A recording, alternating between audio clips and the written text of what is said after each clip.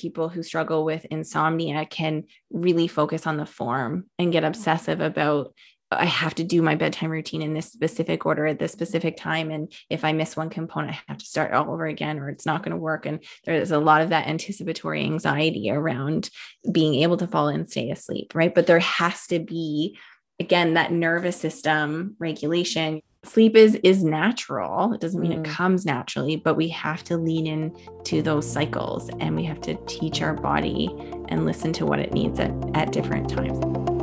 You're listening to the Well Woman podcast. I'm your host, Gemma Lee, women's menstrual cycle educator, natural fertility coach, and daytime mermaid. This is a place where we discuss all things periods, poo, ovulation, fertility, and sex. Join me weekly as we rediscover our menstrual cycles, unlock its superpowers, and guide you back into your cyclical nature. You are tuning in to episode 223 of the Well Woman podcast. I am so excited for you to listen to this episode for a number of different reasons, but this is an episode all about sleep. Now, I invited our beautiful guest, Dr. Leigha Saunders, onto the show again. She's already been a beautiful guest before, but I re-invited her back to talk about sleep. But we ended up diving into such a random and beautiful topic around sleep from menarche to menopause. And I say random, but it's really not that random if you think about it. So sleep, how important actually is that? And how does our sleep change from when we hit puberty to when we move through our menstrual years, our reproductive years, right through to menopause? That's what we're talking about in this episode. Leigha says that sleep is the barometer of your health, and we spend roughly around 30% of our life asleep, and many of us forget to include sleep health as a really important aspect of our overall health. So we're talking about that today. And the reason why I invited Leigha is that we had such a great conversation in our previous episode that I knew that she had to come back to share with us about these topics. So if you're new to connecting with Leigha, she turned her postpartum sleep deprivation into an opportunity to serve millions of women who suffer in sleeplessness. Dr. Leigha Saunders is a naturopathic doctor and mum of two who deeply understands the struggle of insomnia. Dr. Leigha is an innovative leader and engaging speaker, passionately educating women as well as clinicians on the intersection of sleep and hormonal health. She's the creator of the Better Sleep Bootcamp, a 5-step framework for women wanting to improve their sleep through hormonal balance. And her goal is to help women reclaim their rest so they can do what sets their soul on fire during the day. This is a really fantastic episode, so I can't wait for you to listen to it. We do talk about one, sleep is the first symptom around menopause that we don't recognize. We talk about sleep in the women's lifespan, sleep pressure, the barometer of sleep, how we can understand and track our sleep, cycle tracking devices, and lots more. Stick around to the end of the episode. Leigha shares a beautiful code with us for her Better Sleep Bootcamp, and I know you're going to want to check this out if you have a goal of improving your sleep. Leigha, welcome to the Well Woman podcast. Thanks so much for having me back, Gemma. It's a pleasure to have you back. And for those who are tuning in, Leigha joined us, it feels like 1,000 episodes ago, but there hasn't even been 1,000 episodes. And we talked about sleep and hormones and how all of that works in for our health. And I knew we had to get you back to talk more about sleep because it's such an important topic. So thank you for turning up and sharing with us today. Yeah, I'm happy to be here. Now, as we jump into it, I'd love to ask you our first podcast question, which you know what it is. Tell us what day of your cycle you're on today and how are you checking in this moment? So I think I'm day 14. I think I'm in that mid-cycle, but what I have noticed about my cycle lately is that my ovulatory phase is coming on the earlier side. So I think I'm actually on the downslope of estrogen that happens right after ovulation. And I look forward to it picking back up again. And so I'll keep it real. I didn't have the best sleep last night. I can tell you why. I love this. Please do. And yeah, so I have this wonderful women's community group and we gather every other week. And last night we actually had a potluck as the module in the session was focused on blood sugar and our relationship with food. And so it was beautiful, but it meant I ate later than I typically do. I indulged in foods I don't typically eat on a daily basis. And of course, there was a little wine in there as well. So those are all things that can negatively impact your sleep. And when I got home, my almost 1-year-old wanted to cuddle. So there's a number of factors in there, some of which we can control, some of which we can't.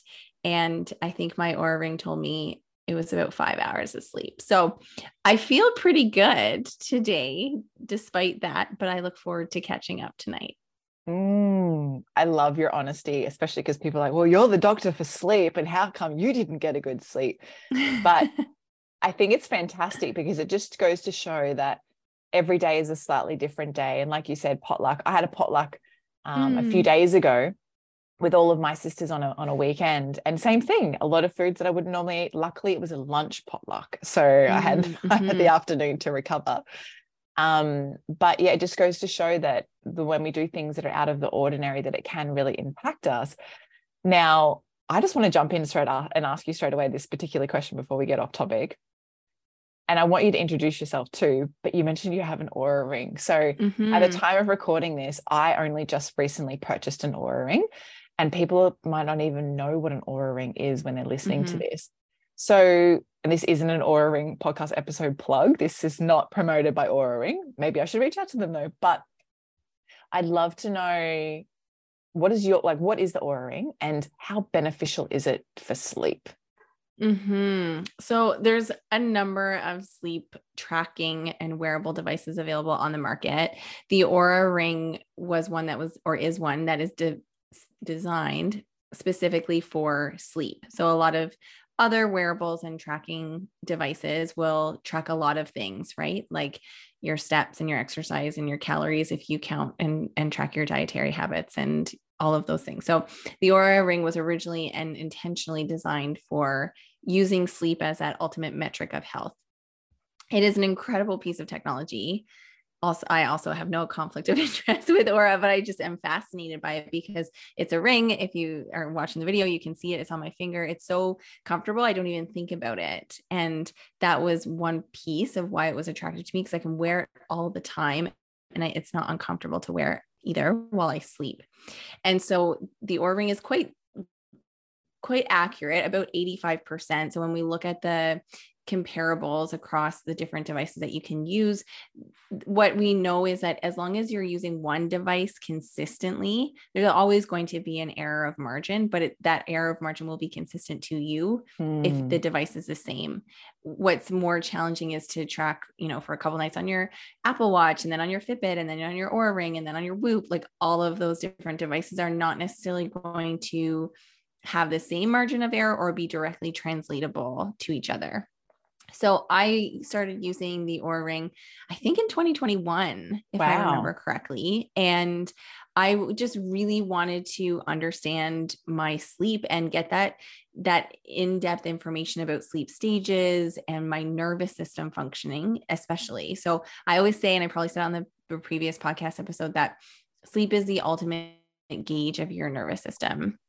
And when you understand, even if you think you're juggling all the balls up in the air and you're managing your stress and you're doing the things like last night, let's use that as a perfect example. So when I checked my Aura Ring score this morning, it was like, don't push it today, take it easy because you're running on low. And I knew that it's also important for us to know how we feel in our body. But what I found really interesting was it took all night for my heart rate to lower. Wow. And when it takes all night for your heart rate to get to its lowest point, it means it's taking your body all night to get to the point where it can start to rest and recover. Ideally, your heart rate reaches its lowest point of the night in the first half of your sleep. So if you're sleeping for 8 hours, in the first 4 hours, your heart rate should lower, ideally in that midpoint. And so what happened for me and what happens for many of the people and the patients and the women I work with is that if they, again, look at what happened last night, I was up later, I had more sugary foods, I had alcohol and a little bit of like that cortisol surge when your baby cries. And so all of that pushes your heart rate up because your nervous system is on edge. Your blood sugar is elevated. So your digestive system is still functioning. And so it wasn't until maybe like the hour before I woke up that my heart rate was at its lowest point, which also correlates with your deeper sleep. And we want to actually get that deep sleep. It's more natural for us to get it immediately upon falling asleep. So when we first fall asleep is typically when we'll go into our deeper stage of sleep. So I found using the Aura Ring super fascinating because it tracks the timing of your sleep. So it will tell you how long did it take you to fall asleep, how much time you're spending in each stage. So deep versus light versus REM, how much time you're spending awake over the course of the night. And then it looks at those metrics of your nervous system, like heart rate variability, which is the amount of variation in time between heartbeats. We can chat a little bit about that, and your heart rate, like I mentioned.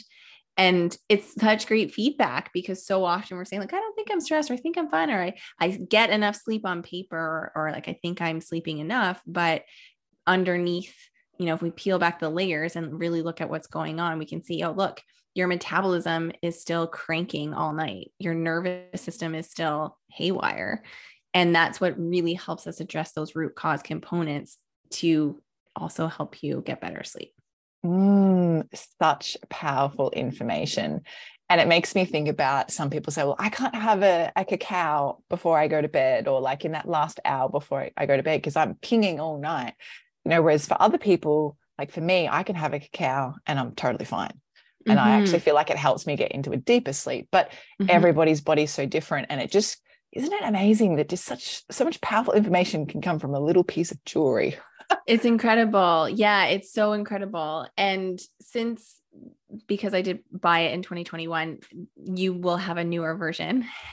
And so I think the one that you will have will track things like menstrual cycle more specifically. And so mine does look at basal body temperature, and I can see. And that was super fascinating. One of the things that Aura has done is also looked at women who wear the ring and fell pregnant while wearing it. The Aura ring could actually detect pregnancy sooner than a pregnancy test. Wow. Based on temperature. Yeah. Wow. Amazing. Yeah.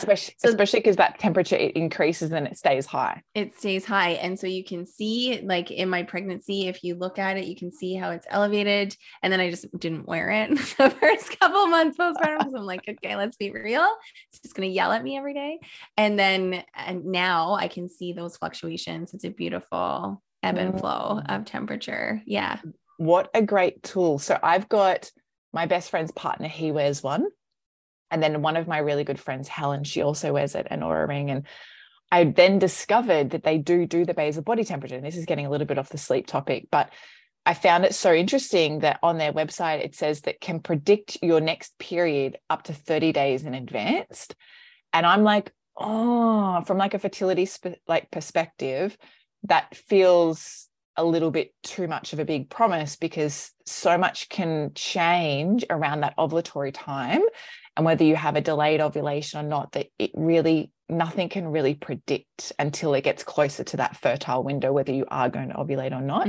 So it's interesting. So I brought the Aura ring for a fertility purpose to see, well, can I recommend this to clients? Is it really good for basal body temperature? Because what I find with basal body temperature, and this is not a fertility tracking podcast episode, but I find that people use devices, like they use a thermometer, but they don't use it accurately enough. And then they rely on that when there's too much human error.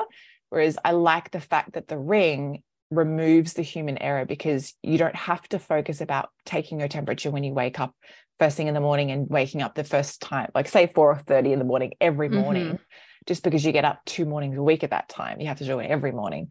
So it's going to be interesting, but I love that, because how fascinating that you can just pull up and look at, okay, well, where is my heart rate? Where is my sleep? Am I deep? Am I short? And I love what you mentioned, Leah, around, you get your deep sleep, very early in your sleep cycle for the evening. Recently, I had a chest infection, and I would wake up at like 12 o'clock coughing, because obviously my immune system's in full response, coughing my lungs up. And I'd be like, God, it must be like 4:30 in the morning. And I look and I'm like, oh, I've been asleep for 2 hours or 2.5 hours or 3 hours. I was like, oh God, still got a whole nother night of coughing to go. But it's just so important to know this information. So thank you for sharing. Such a sidebar, but can you just share with us who you are? I know we've already just jumped so into it, but there will be some listeners who are coming here to learn more about tracking sleep and the importance of sleep, beyond importance of sleep and hormones. Mm-hmm. So who are you? Why are you the best person to talk about sleep? Why did I ask you to come back? And then we can jump into the rest of the topic. Mm-hmm. Yeah, thank you. So I really struggled with sleep in my postpartum phase. I've always loved sleep. I've always been a great sleeper. And when I had my first son, my sleep was obviously and expectedly disrupted. But once he started sleeping better and started sleeping through the night, I was still having a lot of broken sleep and insomnia. So I would wake up when I would expect him to wake up, but even though he would still be sleeping, or if he did wake up, either time I would struggle to get back to sleep. I'd have that racing mind. And then I started to develop a lot of anticipatory anxiety about going to bed because I would wake up so tired in the morning. That would drive anxiety, physical exhaustion, really a lot of mood swings and irritability and fatigue and kind of despair of like, how am I ever going to feel better? How am I ever going to get back to the gym? How am I ever going to, be able to have enough focus and creativity and productivity in my business if I'm so tired? And, when is this going to get better kind of thing? And I really didn't know what to do. So I'm a naturopathic doctor, and I kind of wasn't I was not doing a good job treating sleep and asking about sleep and addressing sleep in my practice up until that point. And we take things for granted, right? When we've never had an issue or a challenge with it. And so when I was really struggling, I started to become more aware and educate and dive into the research eventually, and like really started, it was actually another podcast episode I listened to, and the idea of sleep and hormones and cortisol and blood sugar and all of these things. And I was like, oh, like there's more than just putting your head on the pillow and going to sleep and waking up and feeling great. Because I had no idea before, like I just hadn't struggled, right? And obviously there was a serious lack of sleep education in my medical education as well. And so when I did what I had to do to fix my sleep, I was like, okay, maybe there's something to this. And so I started asking patients more questions and better questions. And I started applying what I had done and offering them those solutions and frameworks and systems and strategy and whatnot. And they started sleeping better. And I was like, okay, we are really onto something here. And so since then, now my practice is almost exclusively focused on helping women sleep, particularly as they navigate PMS, perimenopause, and menopause, because those are the times in our lives when we really struggle with sleep. Certainly the statistics show that as we transition through our 40s and 50s and the 4 years leading up to our final menstrual period, there is a serious disruption in our sleep. And being postpartum and struggling, I was like, okay, there's no way that this is going to be one of those things that has to happen again. I want to know everything I can do now, and I'm going to stay on that path and know what I can do to support my sleep. So if those things like hormonal changes, again, which we can't control, happen, which will, then I know, and I have so many other tools to use and to share, so that it doesn't have to be that thing that has to happen. Oh, right? Juicy. Yeah. And I think that, firstly, back to when you were saying that, through your study, that, in that education, there was no real in-depth sleep education. And the crazy part is that it's not half of our lives that we spend asleep, but it's a big portion. About 30%. I was going to say, you would know the stats on that. And so that's a third of our life almost. And unless you're someone who gets a lot longer sleep, then maybe it is a third. That's a lot of time that we're not looking at. And so much happens whilst we're asleep that's really important for the things that happen whilst we're awake. And there's a miss there. And I love that you mentioned about the sleep struggle that people can experience, especially around the menstrual cycle changes, because there's a lot. And I would imagine, let me know your insights if you have any. Is there a big sleep pattern change around puberty, around that first menstruation as well? Because, for mums who might be listening to this, back, if they've got children, or back when I was 15 and a half, when I started menstruating, I've got no idea. I can't remember what my sleep was like. That was not a priority in my life. But a lot of teens, it's cool to stay up late. It's cool to push the sleep. So quickly, is there any, you mentioned PMS, postpartum, premenopause, menopause. What about Menarche? So what we see is that girls and boys, males and females, people with ovaries versus otherwise will have similar sleep structure until puberty. Wow. And until hormones come into play. And that's when we start to see sex differences in sleep patterns. It becomes more apparent and more pronounced as women transition through reproductive age. So typically, like pregnancy will have pregnancy specific factors like discomfort or the need to get up and pee more frequently in the night, or heartburn, like those aspects. And then even in the beginning, women typically feel more tired even, right? So they're sleeping more, and then later in the pregnancy, right? So there's more specific factors to pregnancy that will disrupt sleep. And then what we see is through perimenopause and menopause, sleep can be the first symptom, which many women are waiting for their period to change. And many healthcare practitioners and doctors are waiting for women's period to change before they're saying, here, you're perimenopausal, right? And so a woman who's in her 40s who has a regular menstrual cycle and is noticing new onset sleep changes and fatigue and mood changes and goes to her doctor and says, could this be perimenopause? She's more likely to be told she's stressed. Well, you're 40 and you have 2 kids and you're working, your parents are getting older, then yes, this is a symptom of perimenopause. And oh, look, you have this, that, and the other. Even though your cycles are still regular, you are perimenopausal. Your body works very hard to keep your menstrual cycle functioning and regular, and it can compensate in the early menopausal transition.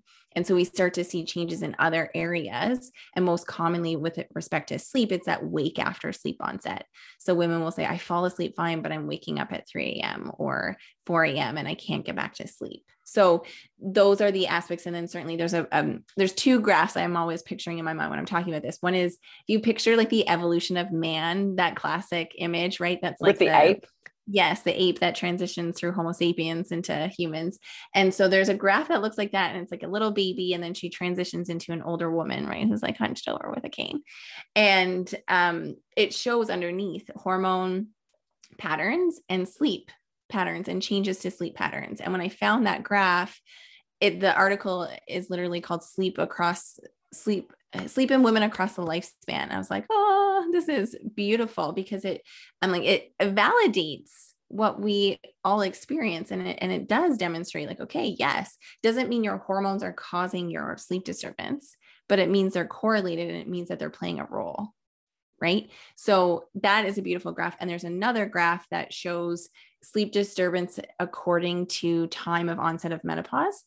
So it's a bar graph, and if you picture it, it looks like a mountain peak. So in the 4 to 6 years leading up to the final menstrual period, which we never know when that is until it's happened. We don't know that until a year later, right? There's a dramatic increase in sleep disturbances, and then it comes down. It does come down again after, but again, it's like 4 years after menopause. So there's just such a concentrated, predictable time when women struggle. Most women, like over 60%. And I probably mentioned this on the previous podcast as well, but I really feel like that's an underestimation, because this narrative that we have of like, oh, you're a mom, or you're 40, or you're menopausal, sleep sucks. So women don't often bring it up as a primary concern. They're more likely to bring up the fatigue or the anxiety or the hot flashes. And 2, we don't think that there's anything we can do about our sleep. We think it's just part of the process. 3, maybe we have a hesitation about like, oh, I don't want to go to my doctor because I don't want a sleeping pill. And then we know on the other side that doctors, like I shared, we don't do a great job of proactively asking about sleep unless patients bring it up. We're far more likely to ask or counsel on diet and exercise, and not necessarily sleep. So if we take all those things into consideration, there's probably way more women who are struggling without maybe being formally identified, right? And then with your question with teens and how it relates to sleep and hormones and whatnot, there's a specific shift in the circadian rhythm that happens with teenagers. And so if you hear my little guy in the background, that's just him playing at dinner time. Mom life. But totally we have real life. So then the time difference, it's awesome. Early morning, dinner time for me. So in teenage years, we have a very real shift of the circadian rhythm, or internal body clock, where it phase delays Okay. So what that means is if I told you as an adult that you had to go to bed at 4 p.m., you would be like, you're crazy. That's really hard. My body's not ready for sleep. For me to go to sleep and stay asleep at 4 p.m., I'd have to get up at midnight the night before, whatever. Right. So that is what it feels like to teenagers when you're saying go to bed at 10 p.m., because their body clock has shifted and typically they're not ready for bed until later. Typically. And so the thought behind this evolutionary process is like somebody in the tribe had to be awake at all the time, right? So let the teenagers be awake in the middle of the night and go off and gallivant and figure out their independence and then come back. So that is very real. And there's things that we can do to support our teens to get better sleep so that it is following a more appropriate schedule, because what the challenge is of course, if they're staying up till 1 or 2 and then having to get up early for school, right? And then they're like trying to learn on sleep deprived brains, which isn't effective. So there's probably 2 or more factors at play there. There is so much to unpack in that, Leah. So much. Firstly, I just want to we'll just talk about teens because you just mentioned that. Mm-hmm. I think, and this is something that a lot of us would know, but on top of all of that, we have a lot of teens throughout the world, especially in Western cultures, who have access to this very readily and easily, using energy drinks and vaping and, so it's not just the pressure of sleep that they're under, especially having to get up, at 7 o'clock the next day to get ready and go back to school. It's also, or whether they're homeschooled, who knows, but it's also the other lifestyle pressures that are existing. And that's like a big, I don't want to say it's a pandemic, but is the right word an epidemic? Like it's really huge. Oh yeah. Around teens. And, when I work in schools, the amount of kids that I see just carrying energy drinks and, crappy food. And I understand that when I was, I'm late 30s now, but I understand when I was in high school, yeah, we had, Mars bars and Kit Kats and, those kind of things at school, but it was very limited. Whereas today there's so much access to things. And I think that people forget that it's not just the sleep that we need to focus on. It's also all that stuff then throws the sleep out too. I'm sure you've got lots to say about that, but I don't want to spend too much time on it because we'll be here forever. But yeah, share. I can see you. All I was going to say is it circles back to that idea of the Oura ring. And when we are able to track different habits, and you don't have to have the Oura ring to do this, but simply tracking where you are in your menstrual cycle, tracking your different daily habits, that's how you start to correlate. Okay, if I have caffeine in the afternoon, how do I sleep? If I work out in the morning, if I work out at night, if I have wine at night, right? Those are the things that will help us identify how our patterns impact our sleep. And we tend to think about sleep like the 5 minutes before we're going to bed, right? Like, oh yeah, I have to go do that thing now for 8 hours. But how you sleep really is going to depend on what you do from the time you wake up in the morning. And I get it. Teens aren't going to care about that so much, right? And it's kind of like the rite of passage and they have to do that thing and figure it out. Although I will say that there's also many teens who are going to be motivated to optimize their sleep for things like athletic performance or academic performance, right?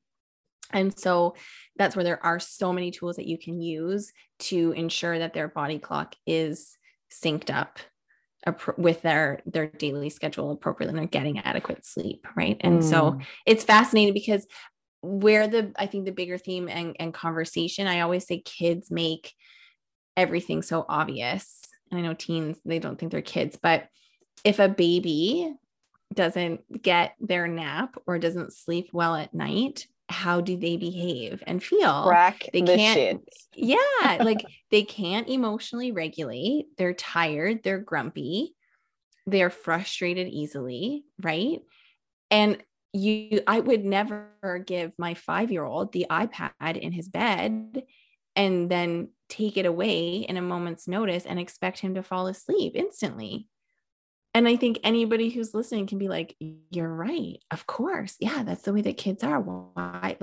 So why do we think that when we are not getting great sleep and when we are staring at our phones in our bed right before we're falling asleep, or, when we don't have a moment for ourselves in the day, when we're not prioritizing how we're eating and moving our bodies and the people that we're spending time with and what we're doing, yes, leading up to bed, but of course throughout the whole day, like, how do you expect yourself to feel? It's not fair to think that you can feel your best if you're not sleeping your best. And that's a big disconnect for people.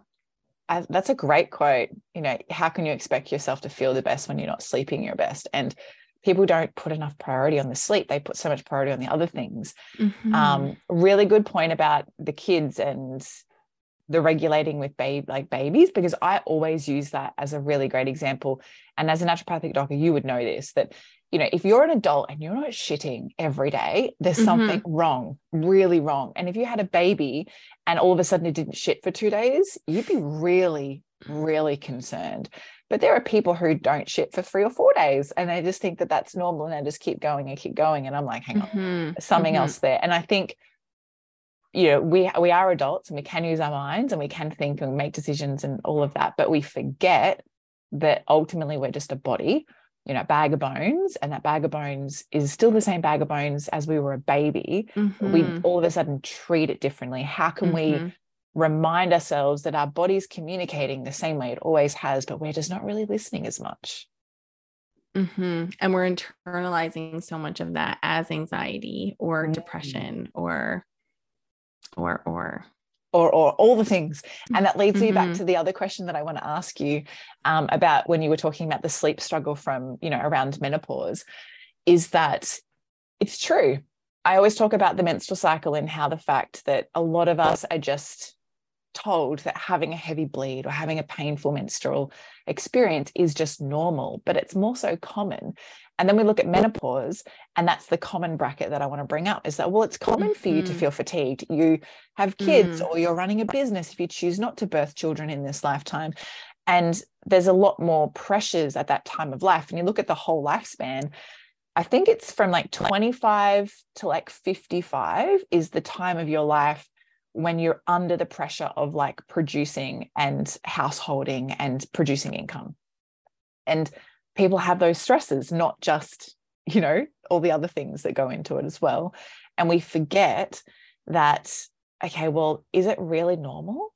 Like, it's common, but is it normal for us to be heavily fatigued, to have sluggish metabolisms, to be under pressure, to feel like we're not sleeping? And I'd love if you could just re-say what you mentioned about the 4 years before, because I'd love to add in about tracking for fertility around your menopausal time and how that can be supportive. So you said 4 years before your last bleed. Is that what you said?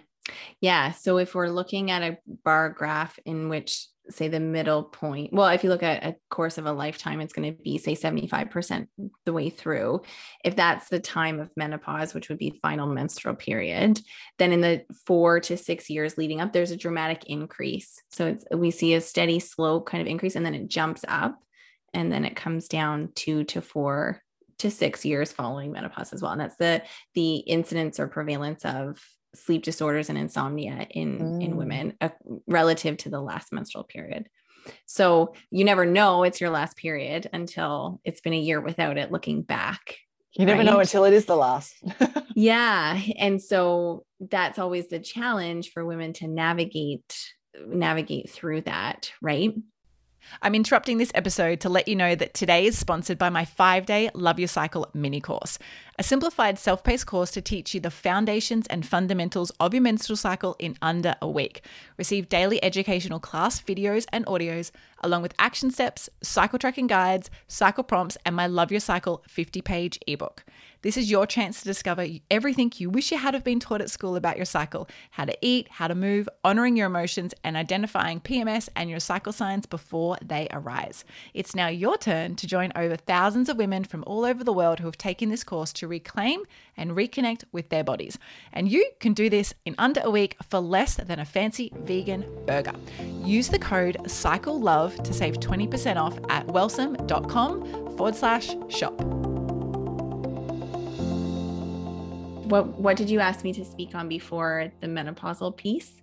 Around menarche to menopause and the differences between, do we have a sleep disruption in menarche? There you go. Is it common versus normal? Yeah. It's such a great question. So how I always look at this when women ask, and we're having conversations around hormone replacement therapy, and if I am informing them that it's actually a worthwhile consideration. And we absolutely, it's indicated in your case and we should use it for these reasons and benefits and whatnot. Women will say like, well, isn't menopause normal though? Like, why am I putting hormones back in my body? Isn't it normal for me to go through menopause? And yes, it's normal, of course, but we weren't even 100 years ago living half of our life in a hormone deficient state, right? The advancements of modern medicine and qualities of modern life keep us alive so that hopefully for 50%, like half of your life, you are living in that time or very close to it. And so when you look at the implications of menopause on the risks and the systems we care the most about, so at least in Canada, our number one risk of mortality for women later in life is cardiovascular disease. It's not breast cancer. But if you ask a woman, what are you most worried about as it relates to your health as you get older? She'll typically say cancer, right? So we need to be proactive about our cardiovascular health. We need to manage our metabolic health, our blood sugar, right? Our risk of type 2 diabetes and stroke. We also need to be conscious and cognizant of bone health because a hip fracture at age 80 has a 50% mortality rate. And what does hormones and especially estrogen do, right? It keeps our cholesterol in check and our blood pressure down and our blood sugar regulated and our bones strong.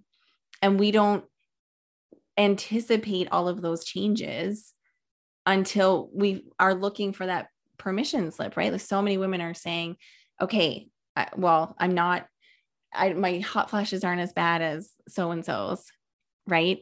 My sleep's not as bad as my sister's or my aunt's or my cousin or whoever, or I still have my period. So I guess there's nothing I can do about it. And then once they reach that point in menopause, they feel like that's their permission slip to go and do something about all of the things. Right? No, much earlier. And the reality is that even in the 1 year or 3 to 5 years leading up to that last menstrual period, that's when we see these dramatic shifts in all of those risks, changes to cholesterol and metabolic health and mood and mental health and all of those components. So we want to be proactive and we want to understand the role that hormones play. And we want to consider replacing them. And we're not replacing them to the level that they are when you're 25 either, but we're replacing them for their therapeutic effects so that we can help support you if it's indicated and safe and all of those good things, right? You're making an informed decision. And so that's how I want women to think about it. I don't want women to think that they have to suffer or because they're living half of their life that they should be in a hormone deficient state, because estrogen in particular does so much more than just regulate your menstrual cycle. And what's super fascinating about what you were saying about like age 25 to age 55 and being under so much pressure to perform and be productive and contribute, if we are more resilient, if we score higher on resiliency, meaning we are socially connected, we're educated, we're informed, we feel empowered in our healthcare experience, we have satisfaction in our job, we have a spiritual practice, we have meaningful relationships, all of those things that help us manage and cope with our stress. It doesn't mean our stress is low, but it means we can respond to it effectively. If we are more resilient, we have less physical symptoms of perimenopause and menopause. And this is documented in the medical literature. So you and I can experience the same hormone shifts, but if I'm not managing my stress and if it's crushing me and if I'm curling up in a ball at the end of the day, I'm more likely to have anxiety and depression and hot flashes and mood swing. Like, isn't that fascinating? Very, very fascinating. Mind blown. Ooh, yeah, mic it's amazing because that is mind body medicine. And there's so many ways that we can't quantify it and even qualify it. But now the research is actually looking at these things and saying, like, yes, women who are more resilient, they transition through menopause, they have an easier time. It's not so life disruptive for them. And the same group, there's a group out of Switzerland who is researching this, and they keep publishing papers on the topic at slightly different angles. And more recently, they published some papers that were looking at, okay, like what's the hormones? What are the hormones doing in the women who are resilient? Right? Is there a contributing factor there? And so what they see is the women who have a more gradual progression through perimenopause and who ovulate for longer, basically. So progesterone was more correlated. I'm like, isn't that fascinating? Because we feel that way when you talk about cycle syncing, right? How do we feel in that ovulation phase? It's our inner summer, and it's when we come out, we on top of our game, and we got this. And I'm always so amazed and fascinated by that research that supports that. I think it's fantastic. And I'm like, oh, can you send me all these papers? I want to read about this for menopause. Wow. I think everyone who's listening to this is just like, holy fuck, I didn't think about any of this. And you mentioned about like the life expectancy. And I always think of, the three main archetypes that we know, like maiden, mother, crone. But we now have 4 archetypes because we no longer menstruate when we're 13 for the first time. And then are mothers by the time we're like 19, 20, if not earlier. And then we're elderly in our 40s to 50s. And maybe we make it to 50, maybe. And people are living to 100. Yes, there are beyond 100, but the numbers aren't as high. So we're living so much longer, but we're also dying longer. And so I think if we can take all of this into account and look at all of the multiple factors that contribute to optimal health, and we can make it part of our lifestyle on a daily basis in really simple ways, that actually helps support us much further into the future. And when we talk about menopause, something I'm always harping on about, Leigha, is that how we entered our menarche and move through our menstruation as our first period is going to be reflected again when we hit menopause unless something changes.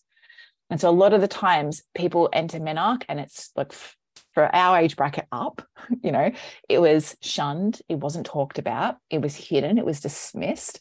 And that's the same thing that happens at menopause unless something changes.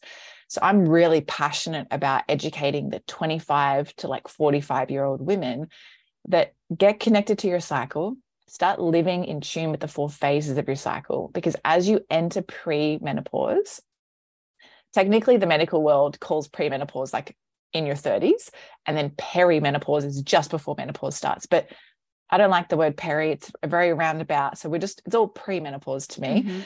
And I like to educate that if you can really understand your cycle well in your 20s and well in your 30s, you will know when you're in the last 4 years before menopause comes, which comes back to that change and that spike. And I think women at that age bracket, and like, this is no judgment, I'm not there yet, so I can't speak from personal experience, but from all the women that I've worked with, the women in that age bracket, let's just say mid 40s to late 40s, and then 50s or early 50s, so that 8 to 10 year bracket there, is that, yeah, they're all under a lot of different pressure. And maybe they have 3 kids. Maybe they're trying to manage their cycle whilst also managing their 2 teenage daughters' cycles too.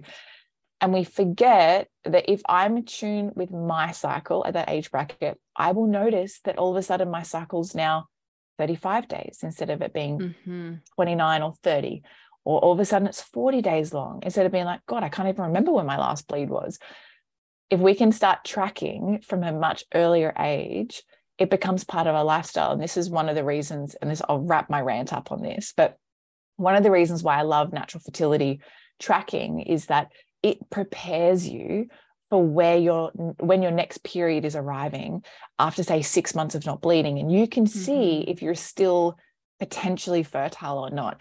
And then you can pick to know, okay, is it just my left ovary that's got no more follicles, maturing, or is it, am I only ovulating from my right ovary? Okay, so I can expect that I'm going to roughly have a double cycle length instead of it being 1 cycle length. And this, excuse my language, is such fucking powerful information that would partner well with that 4 years before we hit that last period time, because it gives us an opportunity of oh, things are shifting. Okay, do I also need to shift my lifestyle to shift with the shifters? Like to shift with the shifting? Too many S's there.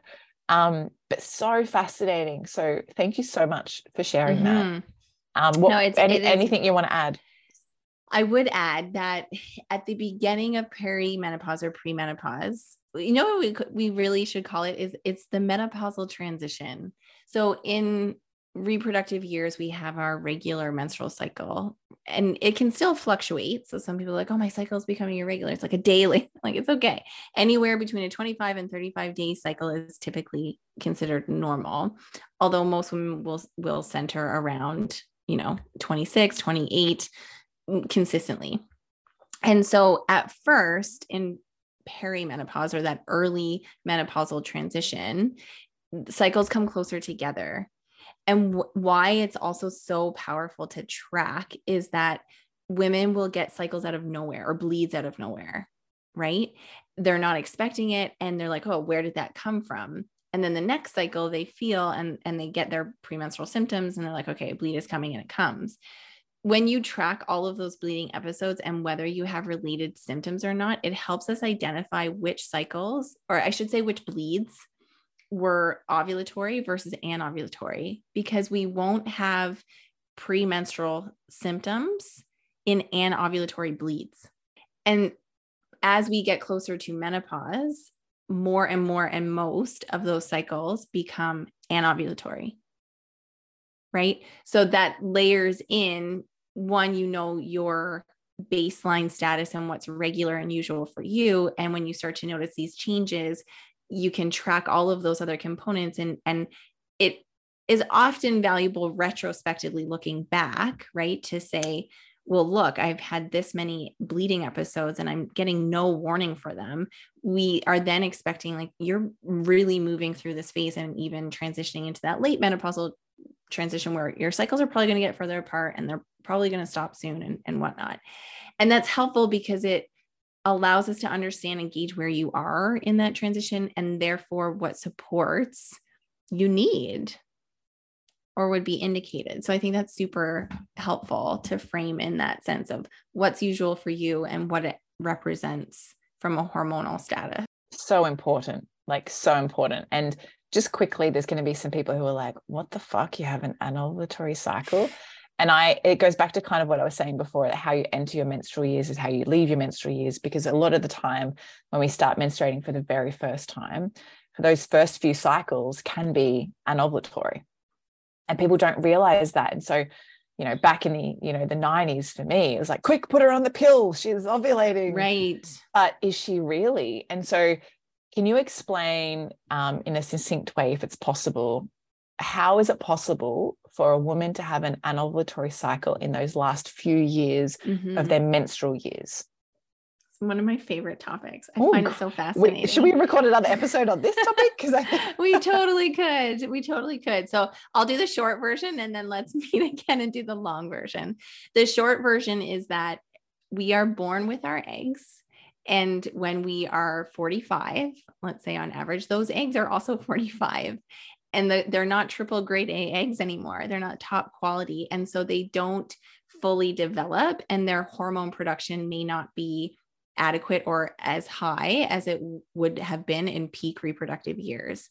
And so the communication that goes between your brain and your ovaries becomes a hyperactive, if you will. So what happens is your ovaries don't produce this beautiful egg and they kind of just stall. And then your brain is like, hey, pick up the pace. What are you guys doing? And that FSH hormone yells at your ovaries and then they kick back into gear. But what can happen is a second follicle starts developing at the same time that first follicle that's now halfway developed continues to develop. So you've got what's called cycle stacking or luteal out of phase. And so then you have two eggs developing at the same time, but at different stages. Okay. Mind blowing. Yeah, I know. And so when that first egg that was developed goes through full maturation, assuming it's not fertilized, right? You get your bleed, but this other egg is only 10 days behind it, where usually it would be a month. And so women then get this bleeding episode because when two eggs are developing at once, often we have higher levels of estrogen than we would expect. And so that egg may or may not actually be released. But because of that surplus of estrogen production from two follicles developing at the same time, that uterine lining gets really thick, right? Sometimes if if ovulation hasn't occurred, then progesterone isn't there. There's no ability to maintain that lining, and then it's shed. The joys of transition, right? Mm-hmm, mm-hmm. And it is wildly inconvenient, but also super fascinating. So fascinating. Like, so fascinating. I've got some amazing, absolutely amazing MAGA women, so menopausal, postmenopausal women in my life. And, you know, I've learned so much about them around this transition, and they're really in my inner circle, which is great. And I always encourage clients to embrace every single cycle, because you don't know if it's going to be your last. Like, do some blood magic. Yeah. Like, paint your body in the blood, give yourself a blood mask. I've got women who paint with it and have, you know, they've made their own drums out of like kangaroo skin. And then they paint the inside of their drum with their last menstrual bleeds through their menopausal time. And it becomes something they get to keep with them forever. And this, you know, maybe that's a whole nother podcast episode topic too, but it's so important to understand that there are some really deep transitions that go on here. And it all comes back to understanding your body, understanding how you can support your body, and also ask for support and help, because so many born women are not good at that. You know, we're like, oh, we can do it all on our own, and I can look independent, and I can look fierce and knowledgeable and everything. And I think it's really important to understand that it takes a village to raise children, but it also takes a village to feel supported through transition. So, you know, really honoring that. We've hardly talked about sleep. And I think I would like to just circle back really quickly on a couple of little things, because I know we're almost out of time and I really want to respect your time. Otherwise, we'll just be here for hours. I wanted to ask you 2 questions about tracking. So I've already mentioned about the Oura Ring, but is it really important to track your sleep? And what are the benefits of tracking your sleep? Great question. So if you think tracking your sleep will be helpful, if it's going to inform behavior change, and if it doesn't make you more anxious, then it's a great tool to use. And it can be helpful for the reasons we talked about in terms of tracking your cycles or your daily habits, and helping that inform and your understanding of how well you sleep based on those different cycles and habits. And then once you see and understand your sleep quality and quantity, what you can then do to inform change. So if you will act on it, like wearing the Oura Ring doesn't make you get better sleep. I have to do the things that it tells me, right? Or I have to play around with what it tells me. I have to track those components. And so that's something that's really important, because like you said at the beginning, often people are looking for that magic fix outside of themselves. So tracking your sleep can be helpful in that sense. And as long as it doesn't create anxiety, because a lot of people who have struggled with sleep for a long time feel that it will contribute more to that performance anxiety, or they'll worry if their sleep score isn't optimal, or if their Oura Ring, you know, is telling them, you know, prioritize. It's like, yeah, I know. Right. And when I did wear it a little bit postpartum, I'm like, can there please be like a postpartum mode? Because it's like, it looks like something disturbed your sleep last night. I was like, yeah. No shit, it's called a baby. So it's so funny, but not funny. And so that I talk about sleep tracking in my program and with my patients, with the caveat of, if this makes you feel worse about your sleep, don't do it. And we're not about adding things to your life that you can be anally like attentive to.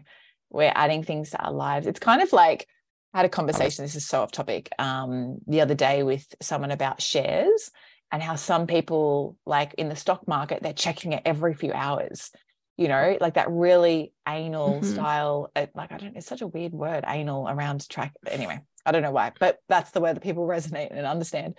But it's so like anal around checking it. Obsessive. Yeah. Thank you. That's a better word. Obsessive.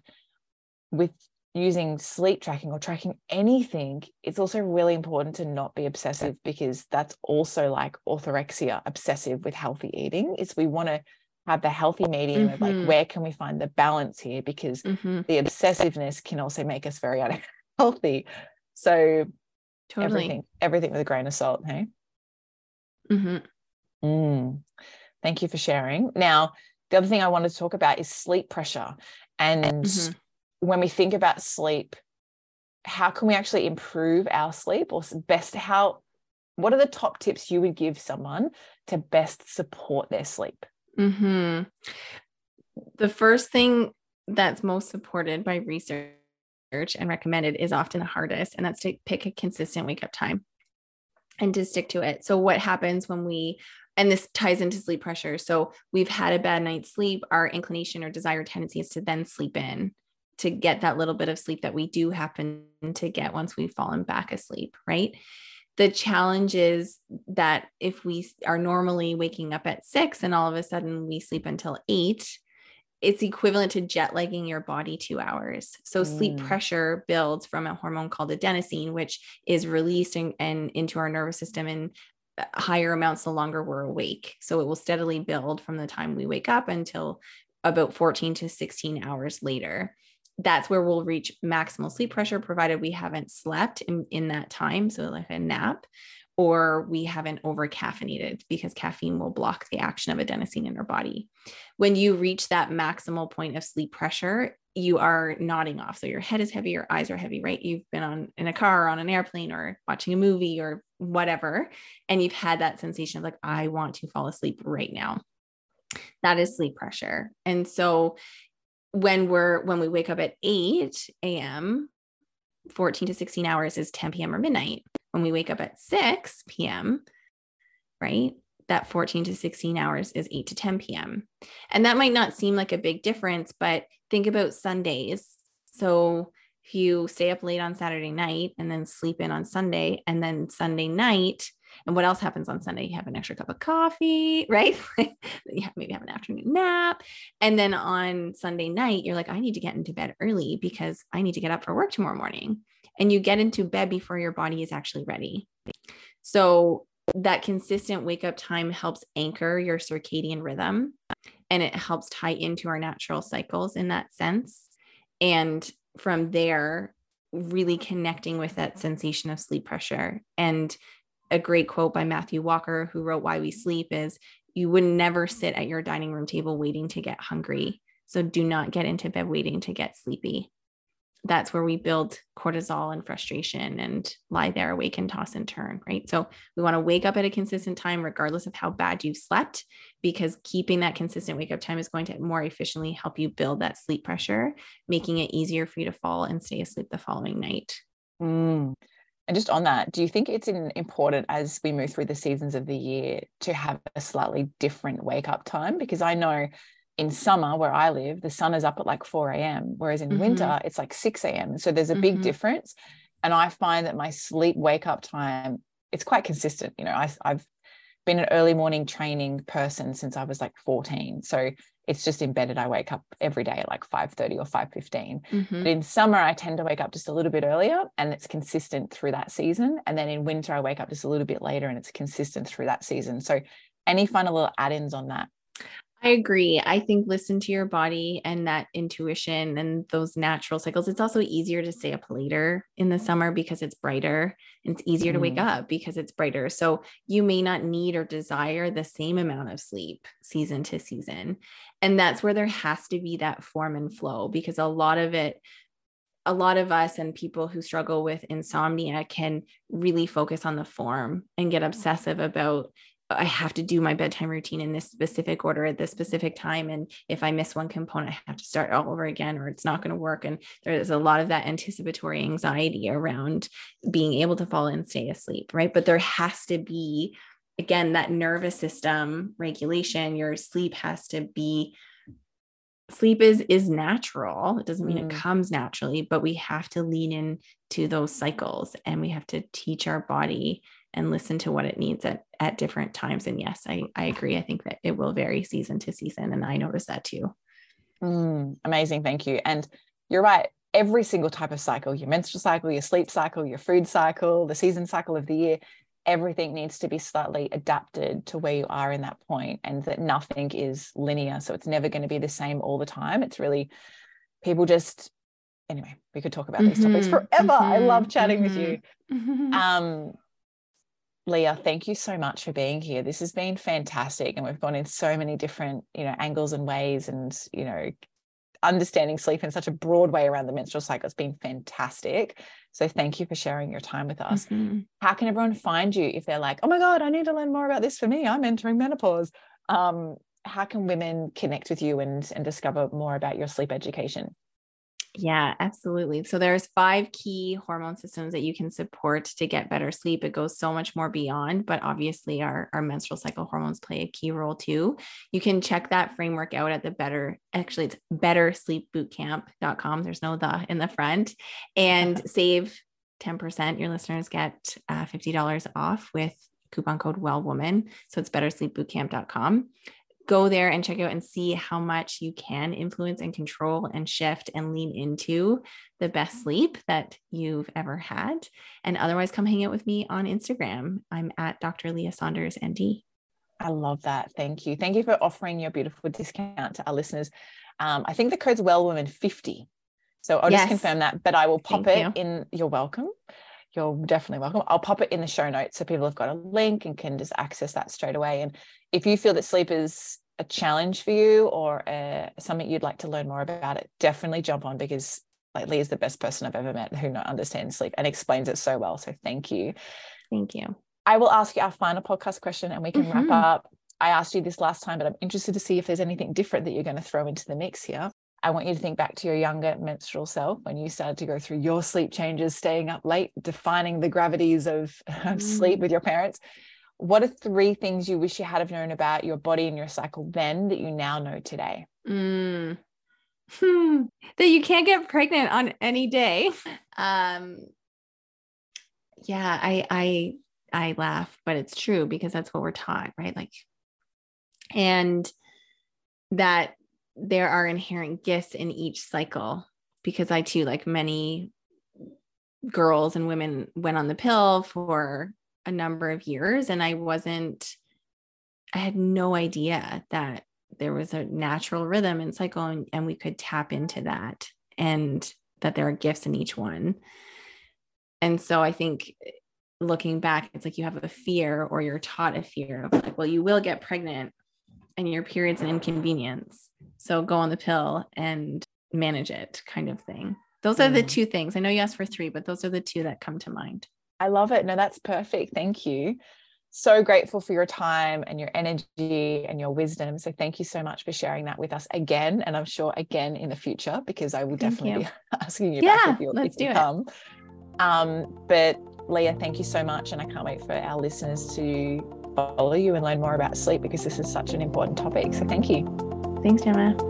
Thank you so much for tuning into every episode of the Well Woman podcast. For everything we mentioned in today's episode, you can find this in the show notes over at wellsome.com/podcast. If this episode excited you, please hit follow on Spotify, which means all of my episodes will pop up in your feed weekly, so you never miss a weekly drop.